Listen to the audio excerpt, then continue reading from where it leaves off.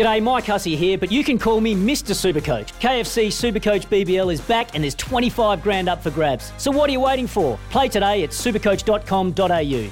T's and C's apply. New South Wales authorisation number TP/01005. Gull, fueling your mission. Pop into your local for some good value fuel. Gull.nz. Mark Stafford, kicking back and talking sport all afternoon. It's Afternoons with Staffy on SENZ. It's a big old test match this weekend, New Zealand against Scotland up there in Edinburgh. It's going to be a fantastic occasion for the local Scots rugby fans, and I thought of three people straight away when Scotland play the All Blacks, and it's the Leslie brothers and Brendan Laney, who obviously donned the blue jersey of Scotland, and we've got one of them on now, Marty Leslie, out of Wellington now. Marty, I know it's a wee while ago since you went up to Scotland, but do you watch on fondly? Do you still keep tabs on Scotland, given that you played 37 times for them?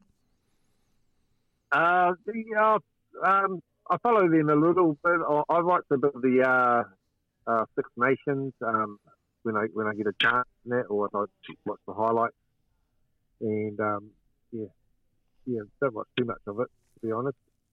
That's fair, because you started your career, as so many Kiwis do. You played for Wellington provincially, you played for Hurricanes Super Rugby. You left at 27 years of age and headed over to Edinburgh and then ultimately Scotland. Were you shoulder tapped to go to Edinburgh to potentially play for Scotland, or was it just Edinburgh in the start and then things unfolded after that?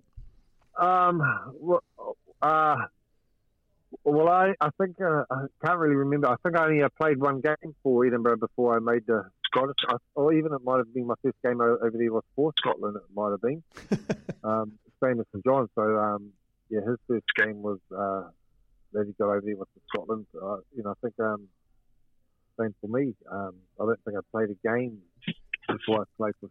I think I played for Scotland before I played for Edinburgh. Well, that's unusual. So did the Scottish selectors call you rather than the Edinburgh CEO?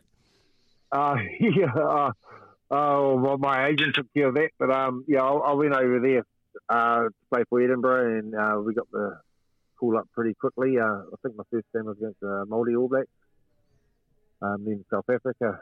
I think I can't really remember. Too many head knocks, I think. 1999 World Cup, you scored a try in the opening game against South Africa at a packed stadium.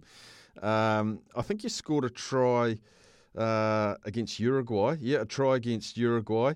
But then you played the All Blacks in the quarter-final, and I looked at the team list of the All Blacks, and there was Lomu, Cullen, Umaga, Carl Hoft. I think you marked Reuben Thorne.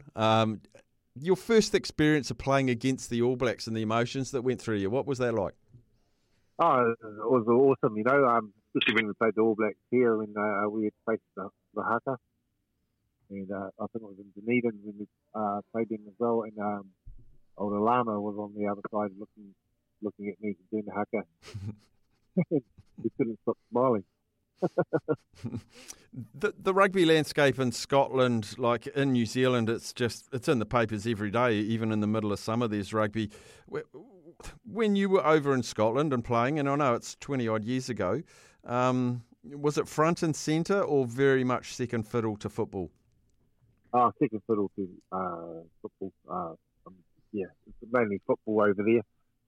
But there was a lot around Edinburgh. There's a lot, Edinburgh was a rugby place in it, so I didn't really look too much in the papers or that sort of stuff. I just did my thing and played rugby.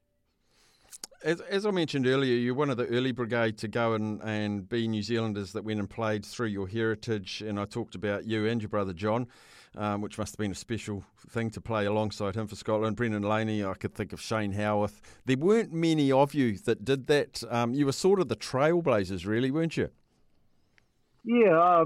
We were just when it started becoming professional. I had a couple of years here with the Hurricanes, and then got offered to go over there. But, money was a lot better in it, so it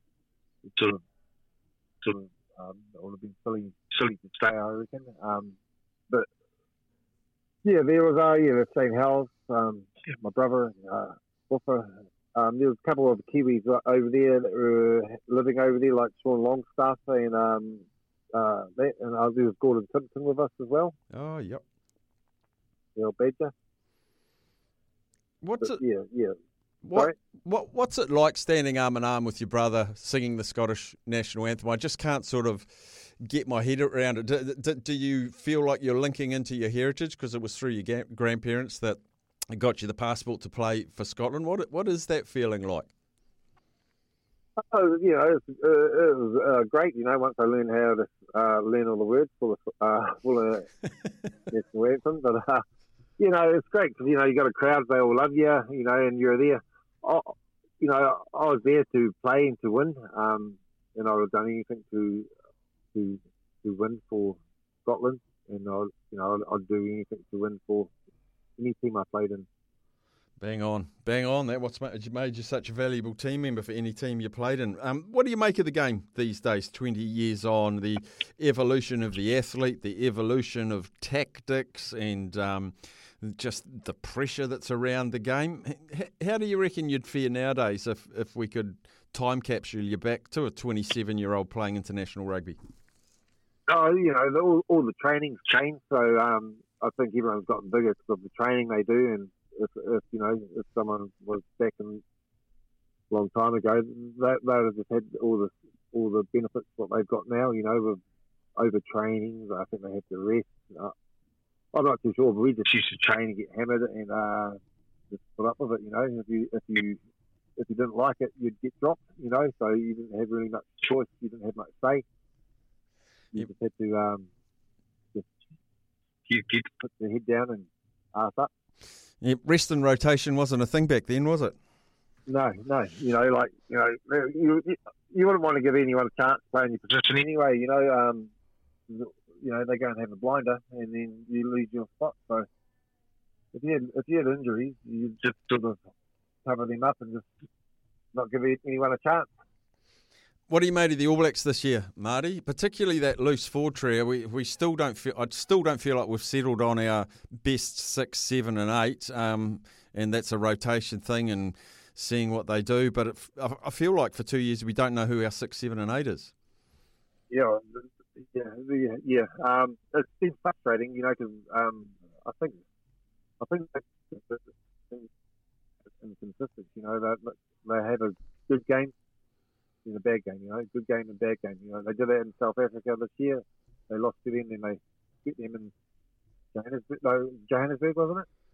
Yeah, I think it was. And everyone thought, they're 3 days, but then they'd come back and lose again, and South Africa are not playing the best at the moment as well. So I think everyone's sort of just in the area. You got the Irish that are playing well, you got the French that are playing well.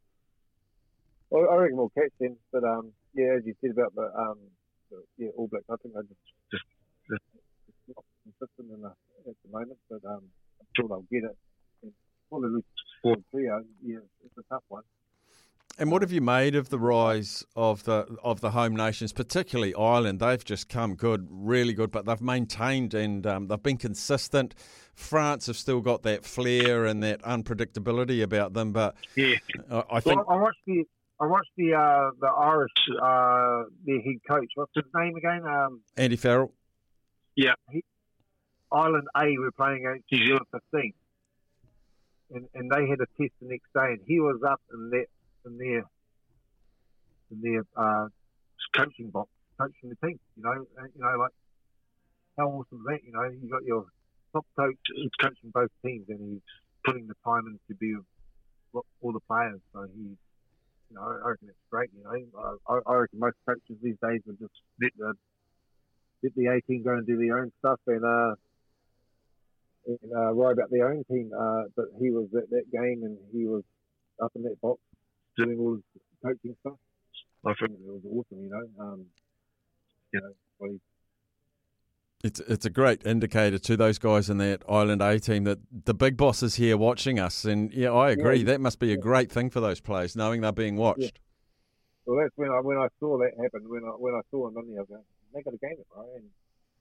And he's obviously done all the stuff that he can do.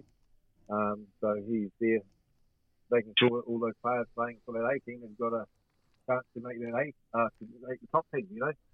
So yeah, that was pretty awesome to see. Whenever we catch up with past players, Marty, we always get the questions, and they have been coming in today. Do you have a two-part question? Do you have anything to do with rugby anymore? And also, what are you up to now?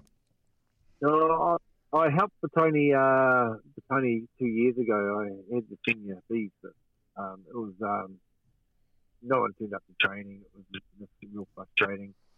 They're all talking about pods, and I don't understand pods too well, but I know you can still play rugby without worrying about the too many pods in it. You know, I know you still can get the ball out to the wingers, and we were doing that, but it was just real frustrating, and you know, no one would turn up to training.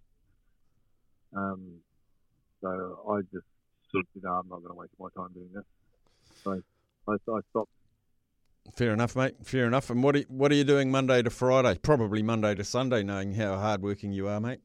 Yeah, well, I haven't had a break for a while now. I've just got my business, and we're doing. I do drainage. I do CCT cameraing, blocking drains, and we do drain laying. So yeah, just started that up. I don't know how long ago it was now, and now I've got a few trucks, a couple of diggers, and that. So. Living the dream. Busy doing that, mate. Every little kid wants to play international rugby and own a digger. You've ticked all the boxes. Yeah. Good man, Marty. Well, enjoy this week's test match. I know you'll probably get up and watch that and watch it fondly. Yeah, absolutely. Really appreciate you chatting with us today, buddy. No, 3 days. And, go the All Blacks, I suppose. I suppose. I'm always an All Black fan. You know, live in New Zealand. I just want them to get their stuff together, and I'm behind them 100%. Good man. Thanks, Marty.